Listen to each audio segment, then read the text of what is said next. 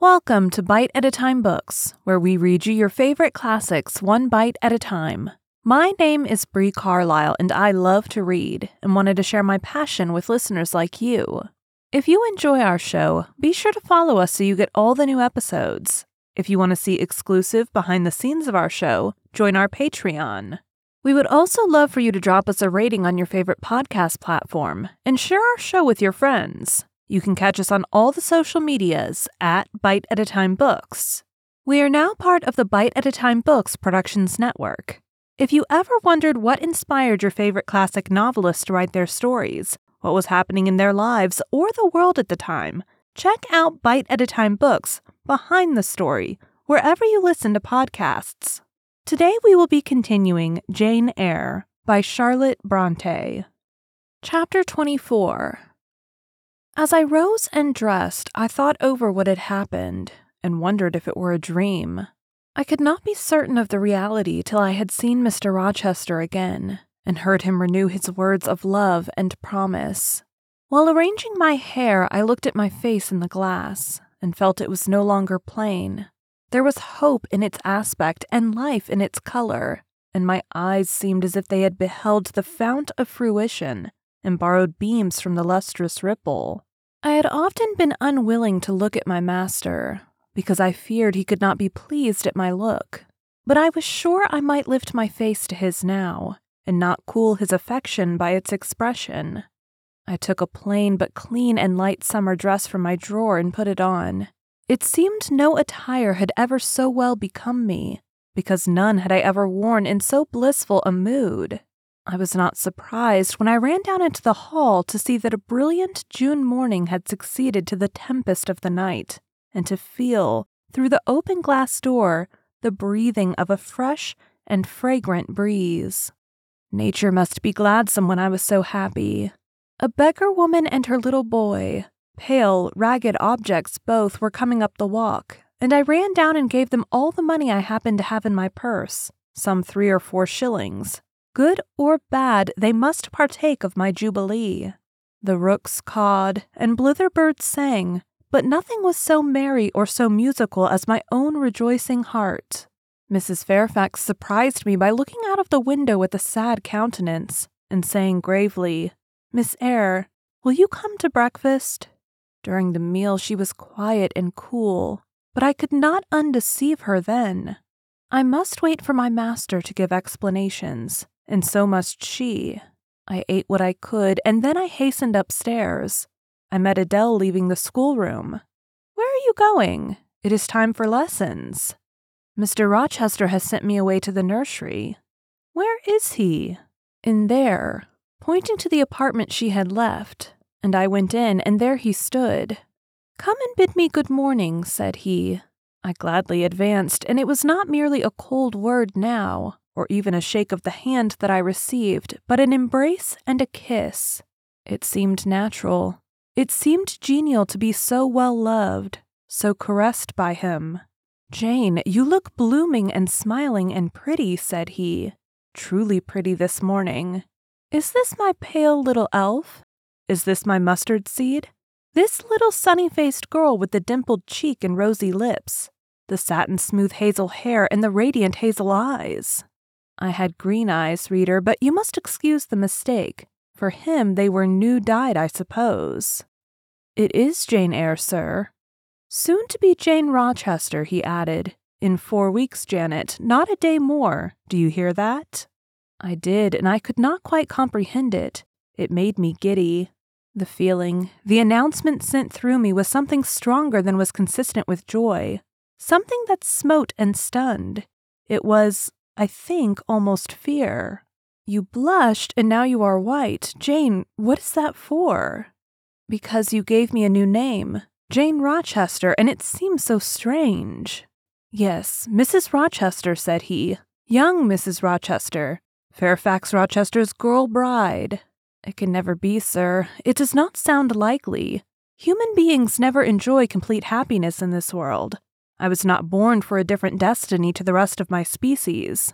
To imagine such a lot befalling me is a fairy tale, a daydream, which I can and will realize. I shall begin today." This morning I wrote to my banker in London to send me certain jewels he has in his keeping, heirlooms for the ladies of Thornfield. In a day or two I hope to pour them into your lap.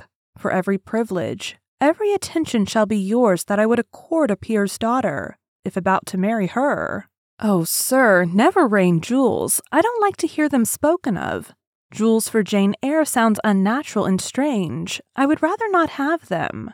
I will myself put the diamond chain round your neck and the circlet on your forehead, which it will become, for nature, at least, has stamped her patent of nobility on this brow, Jane. And I will clasp the bracelets on these fine wrists, and load these fairy-like fingers with rings. No, sir, think of other subjects and speak of other things, and in another strain. Don't address me as if I were a beauty. I am your plain, Quakerish governess. You are a beauty in my eyes, and a beauty just after the desire of my heart. Delicate and aerial. Puny and insignificant, you mean. You are dreaming, sir, or you are sneering. For God's sake, don't be ironical. I will make the world acknowledge you a beauty too, he went on, while I really became uneasy at the strain he had adopted, because I felt he was either deluding himself or trying to delude me. I will attire my Jane in satin and lace, and she shall have roses in her hair, and I will cover the head I love best with a priceless veil. And then you won't know me, sir, and I shall not be your Jane Eyre any longer, but an ape in a harlequin's jacket, a jay in borrowed plumes. I would as soon see you, Mr. Rochester, tricked out in stage trappings as myself clad in a court lady's robe. And I don't call you handsome, sir, though I love you most dearly, far too dearly to flatter you. Don't flatter me. He pursued his theme, however, without noticing my deprecation. This very day I shall take you in the carriage to Millcote, and you must choose some dresses for yourself. I told you we shall be married in 4 weeks. The wedding is to take place quietly in the church down below yonder, and then I shall waft you away at once to town. After a brief stay there, I shall bear my treasure to regions nearer the sun, to French vineyards and Italian plains, and she shall see whatever is famous in old story and in modern record. She shall taste, too, of the life of cities, and she shall learn to value herself by just comparison with others. Shall I travel, and with you, sir? You shall sojourn at Paris, Rome, and Naples, at Florence, Venice, and Vienna. All the ground I have wandered over shall be retrodden by you. Whenever I stamped my hoof, your sylph's foot shall step also. 10 years since I flew through Europe half mad with disgust, hate, and rage as my companions. Now I shall revisit it healed and cleansed with a very angel as my comforter. I laughed at him as he said this. I am not an angel, I asserted, and I will not be one till I die. I will be myself. Mr. Rochester, you must neither expect nor exact anything celestial of me, for you will not get it, any more than I shall get it of you, which I do not at all anticipate. What do you anticipate of me? For a little while you will perhaps be as you are now, a very little while, and then you will turn cool, and then you will be capricious, and then you will be stern, and I shall have much ado to please you. But when you get well used to me, you will perhaps like me again. Like me, I say, not love me. I suppose your love will effervesce in 6 months or less. I have observed in books written by men that period assigned as the furthest to which a husband's ardor extends. Yet, after all, as a friend and companion, I hope never to become quite distasteful to my dear master. Distasteful? And like you again? I think I shall like you again, and yet again I will make you confess I do not only like, but love you, with truth, fervor, constancy. Yet are you not capricious, sir? To women who please me only by their faces, I am the very devil when I find out they have neither souls nor hearts, when they open to me a perspective of flatness, triviality, and perhaps imbecility, coarseness, and ill temper, but to the clear eye and eloquent tongue, to the soul made of fire and the character that bends but does not break.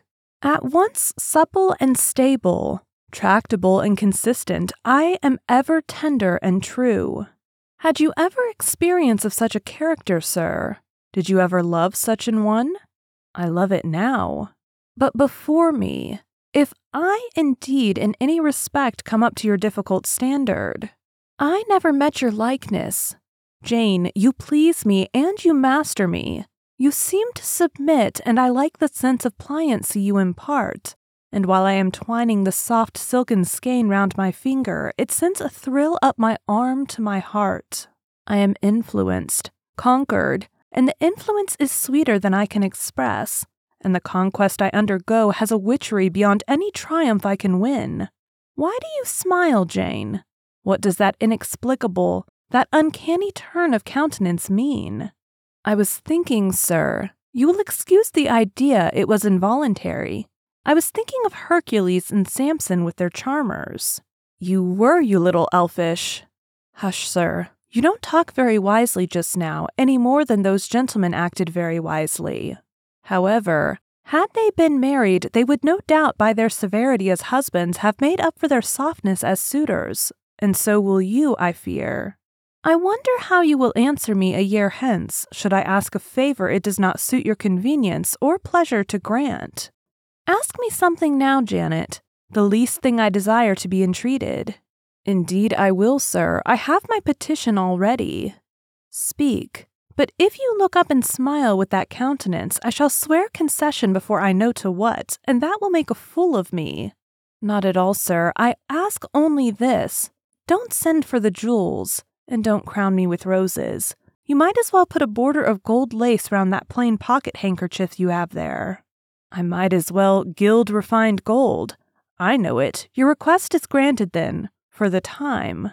I will remand the order I dispatched to my banker, but you have not yet asked for anything. You have prayed a gift to be withdrawn. Try again. Well then, sir, have the goodness to gratify my curiosity, which is much piqued on one point. He looked disturbed. What? He said hastily. Curiosity is a dangerous petition. It is well I have not taken a vow to accord every request. But there can be no danger in complying with this, sir. Utter it, Jane, but I wish that instead of a mere inquiry into, perhaps, a secret, it was a wish for half my estate. Now, King Ahasuerus, what do I want with half your estate? Do you think I am a Jew, usurer, seeking good investment in land? I would much rather have all your confidence. You will not exclude me from your confidence if you admit me to your heart.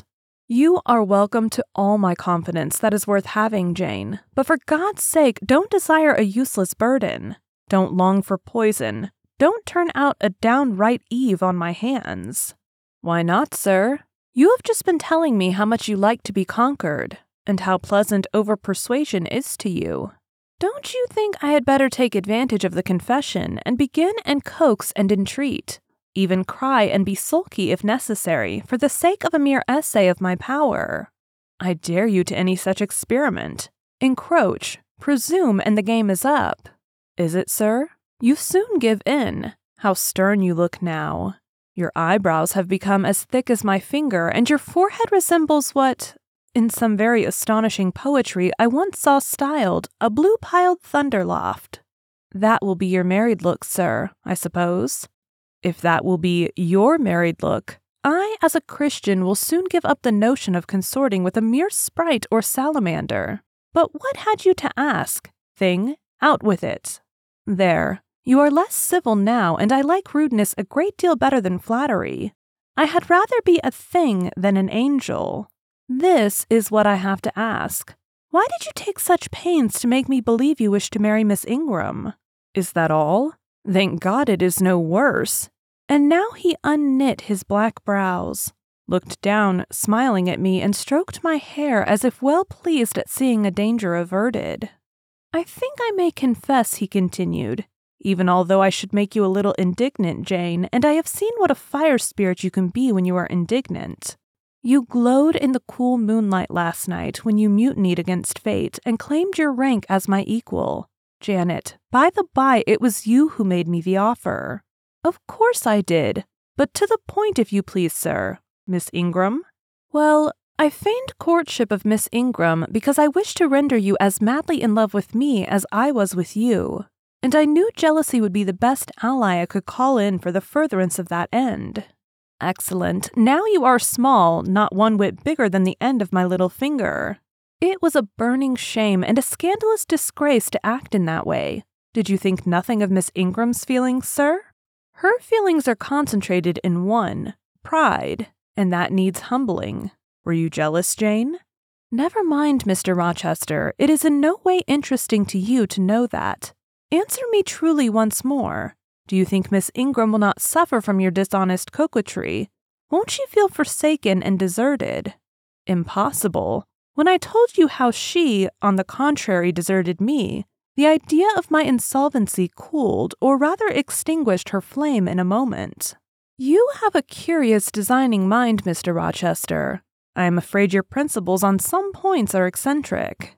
My principles were never trained, Jane. They may have grown a little awry for want of attention. Once again, seriously, may I enjoy the great good that has been vouchsafed to me, without fearing that anyone else is suffering the bitter pain I myself felt a while ago.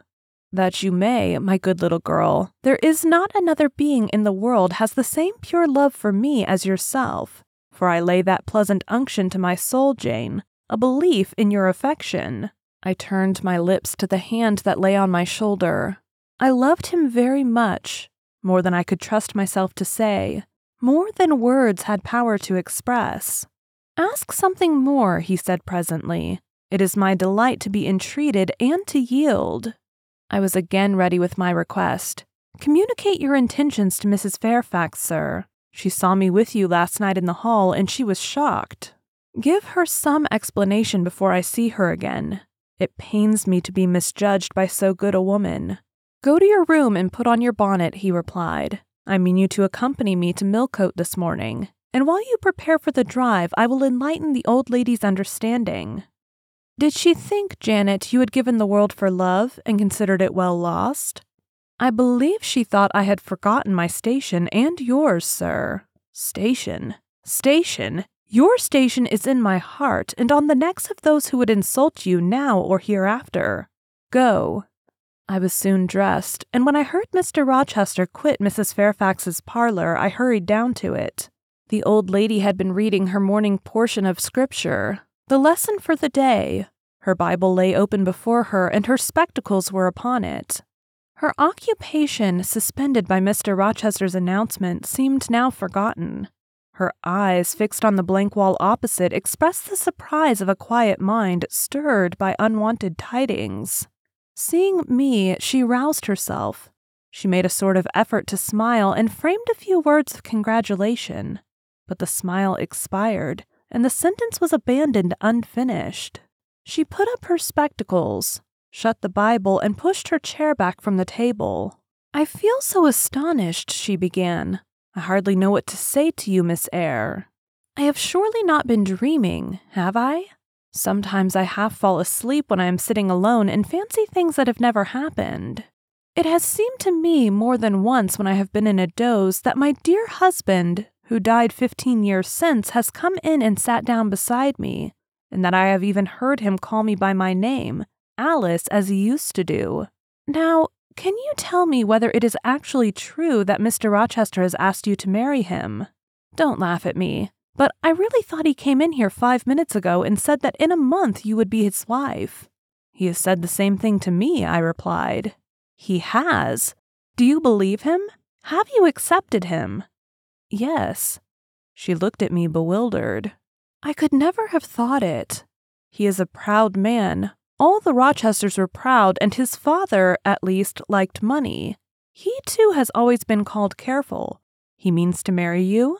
He tells me so. She surveyed my whole person. In her eyes I read that they had there found no charm powerful enough to solve the enigma. It passes me, she continued, but no doubt it is true since you say so. How it will answer I cannot tell. I really don't know.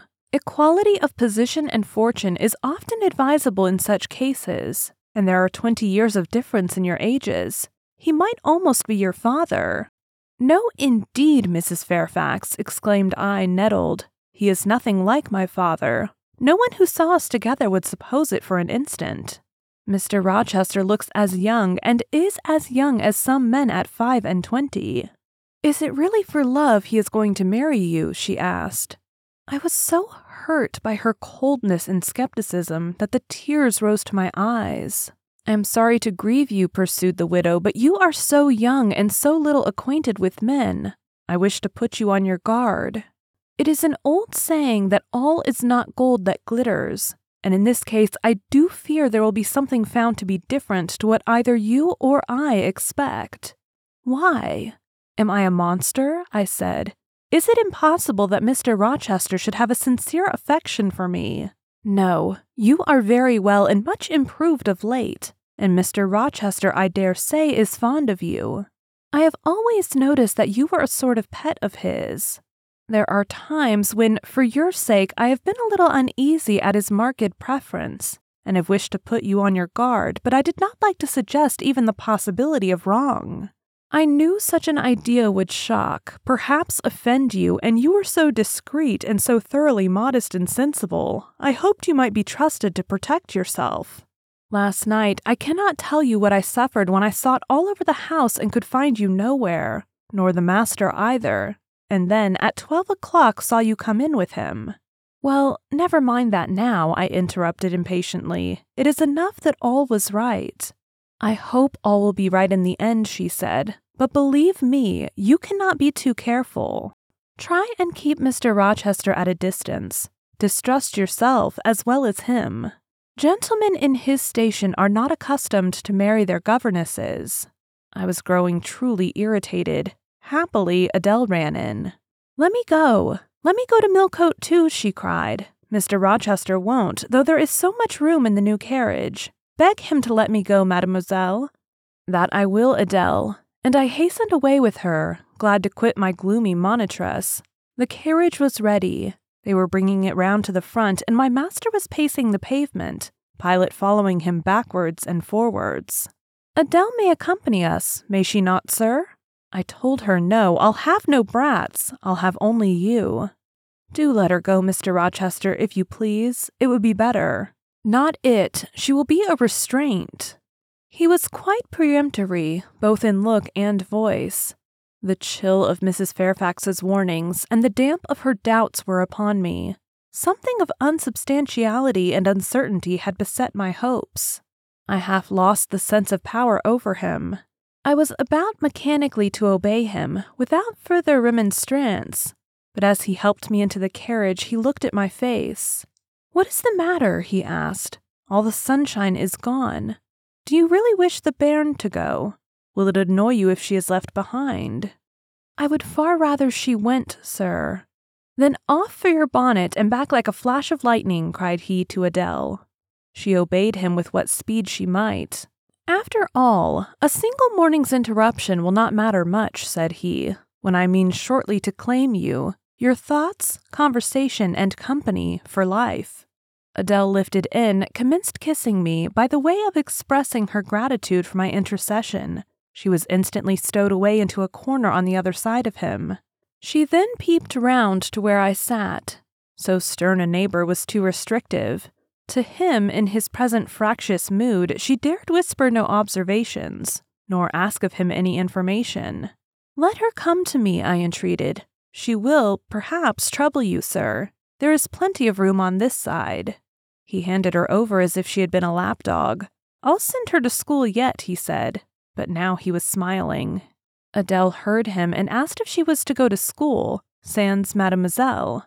Yes, he replied, absolutely sans mademoiselle, for I am to take mademoiselle to the moon, and there I shall seek a cave in one of the white valleys among the volcano tops, and mademoiselle shall live with me there, and only me. She will have nothing to eat. You will starve her, observed Adele. I shall gather manna for her morning and night. The plains and hillsides in the moon are bleached with manna, Adele. She will want to warm herself. What will she do for a fire? Fire rises out of the lunar mountains. When she is cold, I'll carry her up to a peak and lay her down on the edge of a crater. Oh, quelli sera mal, beau comfortable. And her clothes, they will wear out. How can she get new ones? Mr. Rochester professed to be puzzled. Said he. What would you do, Adele? Cudgel your brains for an expedient? How would a white or a pink cloud answer for a gown, do you think? And one could cut a pretty enough scarf out of a rainbow. She is far better as she is, concluded Adele, after musing some time. Besides, she would get tired of living with only you in the moon. If I were Mademoiselle, I would never consent to go with you. She has consented. She has pledged her word. But you can't get her there. There is no road to the moon. It is all air, and neither you nor she can fly. Adele, look at that field.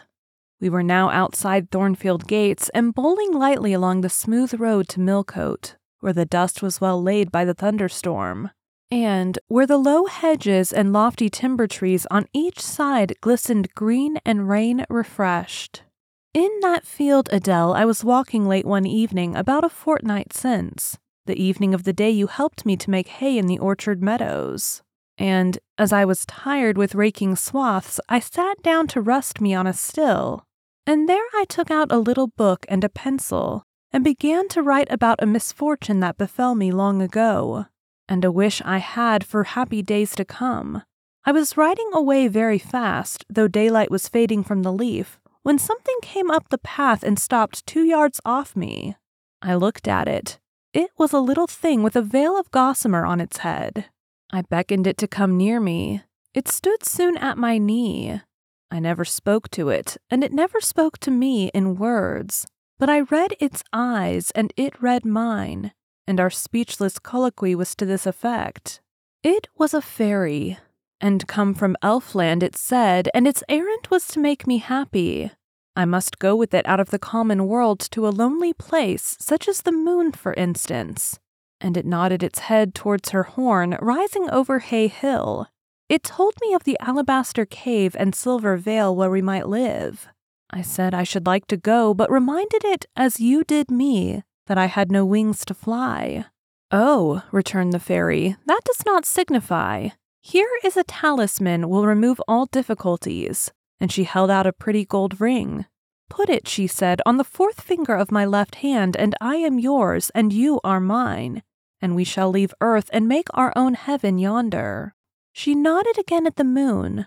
The ring, Adele, is in my breeches pocket, under the disguise of a sovereign, but I mean soon to change it to a ring again. But what has Mademoiselle to do with it? I don't care for the fairy. You said it was Mademoiselle you would take to the moon. Mademoiselle is a fairy, he said, whispering mysteriously.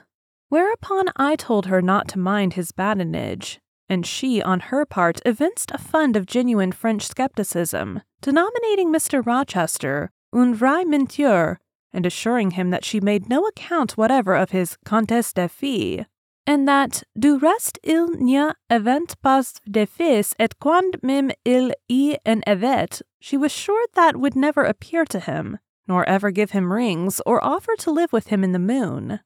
The hour spent at Millcote was a somewhat harassing one to me. Mr. Rochester obliged me to go to a certain silk warehouse. There I was ordered to choose 6 dresses. I hated the business. I begged leave to defer it. No, it should be gone through with now. By dint of entreaties expressed in energetic whispers, I reduced the 6 to 2. These, however, he vowed he would select himself. With anxiety, I watched his eye rove over the gay stores. He fixed on a rich silk of the most brilliant amethyst dye and a superb pink satin. I told him in a new series of whispers that he might as well buy me a gold gown and a silver bonnet at once. I should certainly never venture to wear his choice. With infinite difficulty, for he was stubborn as a stone, I persuaded him to make an exchange in favor of a sober black satin and pearl-gray silk. It might pass for the present, he said, but he would yet see me glittering like a parterre. Glad was I to get him out of the silk warehouse, and then out of a jeweler's shop. The more he bought me, the more my cheek burned with a sense of annoyance and degradation. As we re-entered the carriage and I sat back feverish and faged, I remembered what, in the hurry of events, dark and bright, I had wholly forgotten. The letter of my uncle, John Eyre, to Mrs. Reed. His intention to adopt me and make me his legatee. It would indeed be a relief, I thought, if I had ever so small as independency. I never can bear being dressed like a doll by Mr. Rochester, or sitting like a second Danae with the golden shower falling daily round me. I will write to Madeira the moment I get home and tell my Uncle John I am going to be married, and to whom, if I had but a prospect of one day bringing Mr. Rochester an accession of fortune, I could better endure to be kept by him now. And somewhat relieved by this idea, which I failed not to execute that day, I ventured once more to meet my master's and lover's eye, which most pertinaciously sought mine, though I averted both face and gaze. He smiled, and I thought his smile was such as a sultan might, in a blissful and fond moment, bestow on a slave his gold and gems had enriched. I crushed his hand, which was ever hunting mine, vigorously, and thrust it back to him red with passionate pressure. "You need not look in that way," I said. "If you do, I'll wear nothing but my old Lowood frocks to the end of the chapter. I'll be married in this lilac gingham. You may make a dressing gown for yourself out of the pearl gray silk and an infinite series of waistcoats out of the black satin." He chuckled. He rubbed his hands. "Oh, it is rich to see and hear her," he exclaimed. "Is she original? Is she piquant? I would not exchange this one little English girl for the Grand Turk's whole Sergalio, gazelle eyes, houri forms and all." The Eastern allusion bit me again. "I'll not stand you an inch in the stead of a Sergalio," I said, "so don't consider me an equivalent for one. If you have a fancy for anything in that line, away with you, sir, to the bazaars of Stamboul without delay, and lay out in extensive slave purchases some of that spare cash you seem at a loss to spend satisfactorily here. And what will you do, Janet, while I am bargaining for so many tons of flesh and such an assortment of black eyes? I'll be preparing myself to go out as a missionary to preach liberty to them that are enslaved, your harem inmates amongst the rest. I'll get admitted there, and I'll stir up mutiny. And you, three-tailed bashaw as you are, sir, shall in a trice find yourself fettered amongst our hands. Nor will I, for one, consent to cut your bonds till you have signed a charter, the most liberal and despot ever yet conferred. I would consent to be at your mercy, Jane. I would have no mercy, Mr. Rochester, if you supplicated for it with an eye like that. While you looked so, I should be certain that whatever charter you might grant under coercion, your first act, when released, would be to violate its conditions. Why, Jane, what would you have? I fear you will compel me to go through a private marriage ceremony, besides that performed at the altar. You will stipulate, I see, for peculiar terms. What will they be? I only want an easy mind, sir, not crushed by crowded obligations. Do you remember what you said of Celine Varens, of the diamonds, the cashmeres you gave her? I will not be your English Celine Varens. I shall continue to act as Adele's governess. By that I shall earn my board and lodging and £30 a year besides. I'll furnish my own wardrobe out of that money, and you shall give me nothing but— Well, but what? Your regard, and if I give you mine in return, that debt will be quit. Well, for cool native impudence and pure innate pride, you haven't your equals, said he. We were now approaching Thornfield. Will it please you to dine with me today? He asked as we re-entered the gates. No, thank you, sir. And what for no thank you, if one may inquire? I never have dined with you, sir, and I see no reason why I should now till what? You delight in half-phrases. Till I can't help it. Do you suppose I eat like an ogre or a ghoul, that you dread being the companion of my repast? I have formed no supposition on the subject, sir, but I want to go on as usual for another month. You will give up your governessing slavery at once. Indeed, begging your pardon, sir, I shall not. I shall just go on with it as usual. I shall keep out of your way all day, as I have been accustomed to do. You may send for me in the evening when you feel disposed to see me, and I'll come then, but at no other time. I want a smoke, Jane, or a pinch of snuff to comfort me under all this poor me donner un countenance, as Adele would say. And unfortunately, I have neither my cigar case nor my snuff box. But listen, whisper. It is your time now, little tyrant, but it will be mine presently. And when once I have fairly seized you, to have and to hold, I'll just, figuratively speaking, attach you to a chain like this, touching his watch guard. Yes, bonny wee thing, I'll wear you in my bosom, lest my jewel I should tine." He said this as he helped me to alight from the carriage, and while he afterwards lifted out Adele, I entered the house and made good my retreat upstairs. He duly summoned me to his presence in the evening. I had prepared an occupation for him, for I was determined not to spend the whole time in a tete-a-tete conversation. I remembered his fine voice. I knew he liked to sing. Good singers generally do.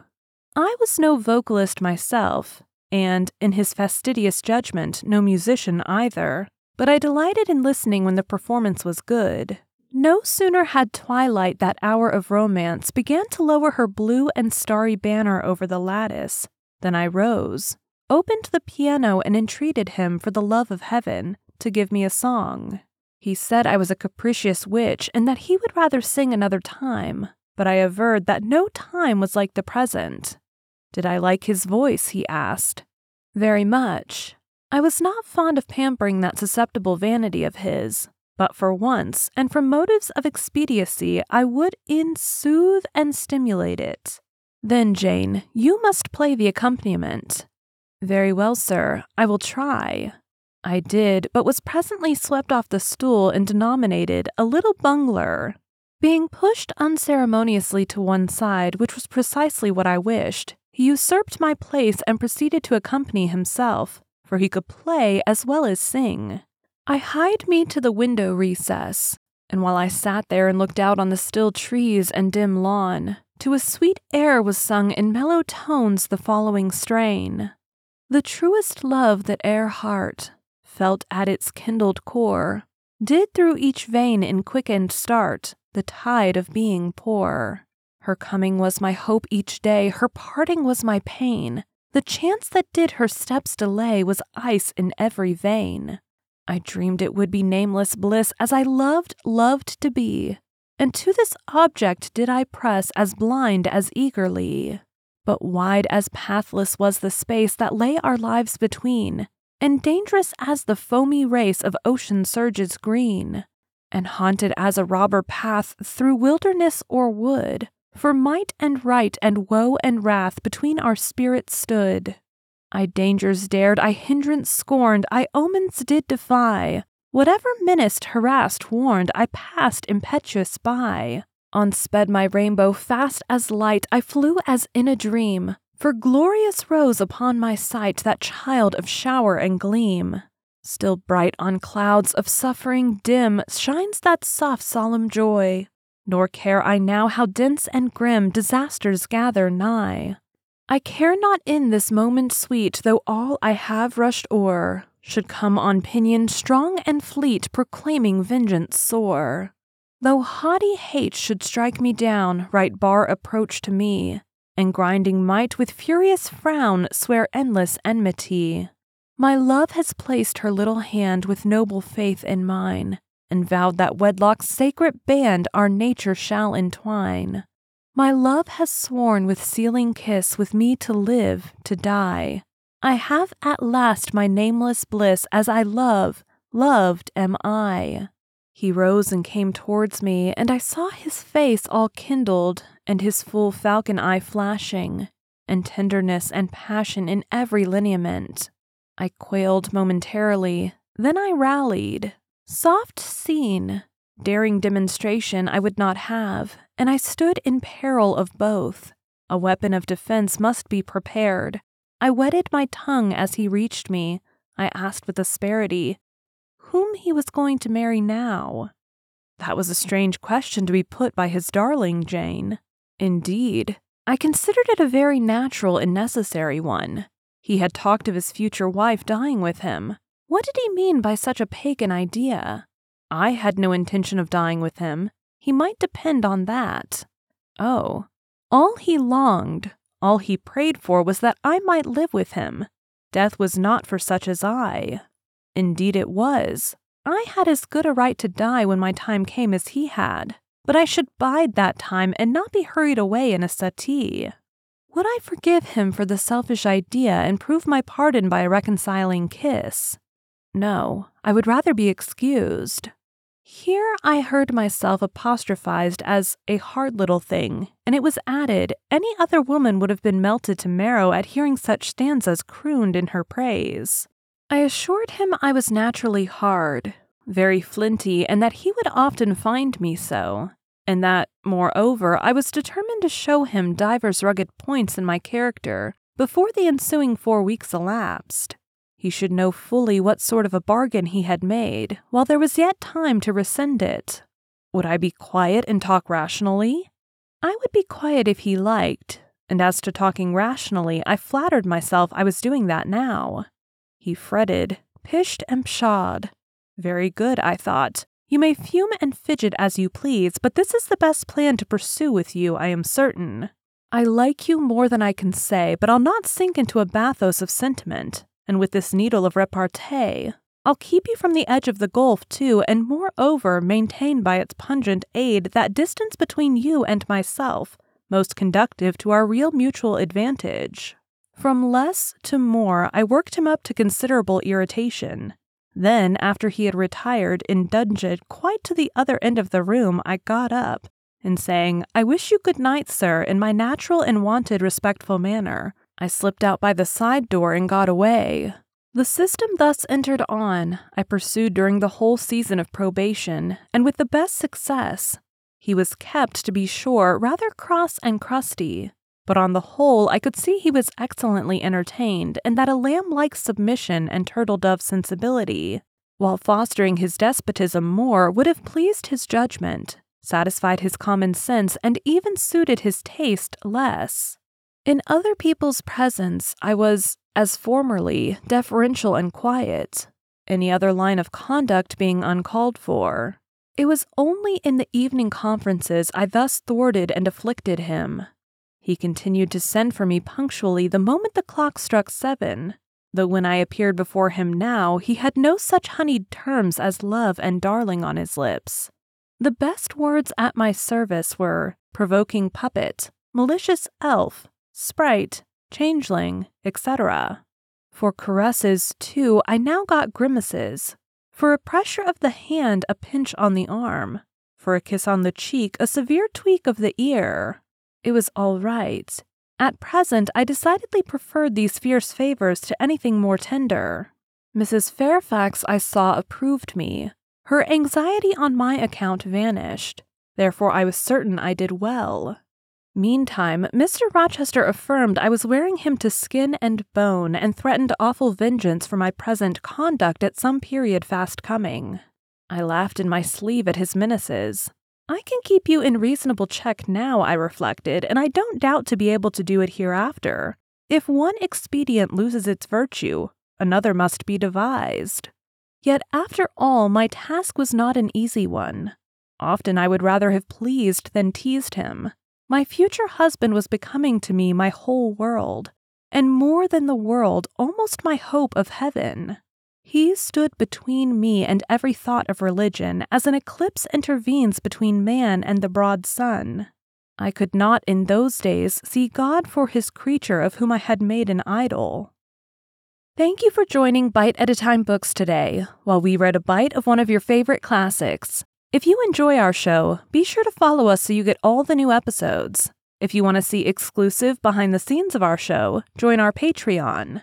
We would also love for you to drop us a rating on your favorite podcast platform and share our show with your friends. You can catch us on all the social medias at Bite at a Time Books. Also, be sure to check us on our website, www.biteatatimebooks.com. We are now part of the Bite at a Time Books Productions Network. If you ever wondered what inspired your favorite classic novelists to write their stories, what was happening in their lives or the world at the time, check out Bite at a Time Books Behind the Story, Tuesdays wherever you listen to podcasts. Again, my name is Bree Carlisle, and I hope you come back tomorrow while we take the next bite of Jane Eyre.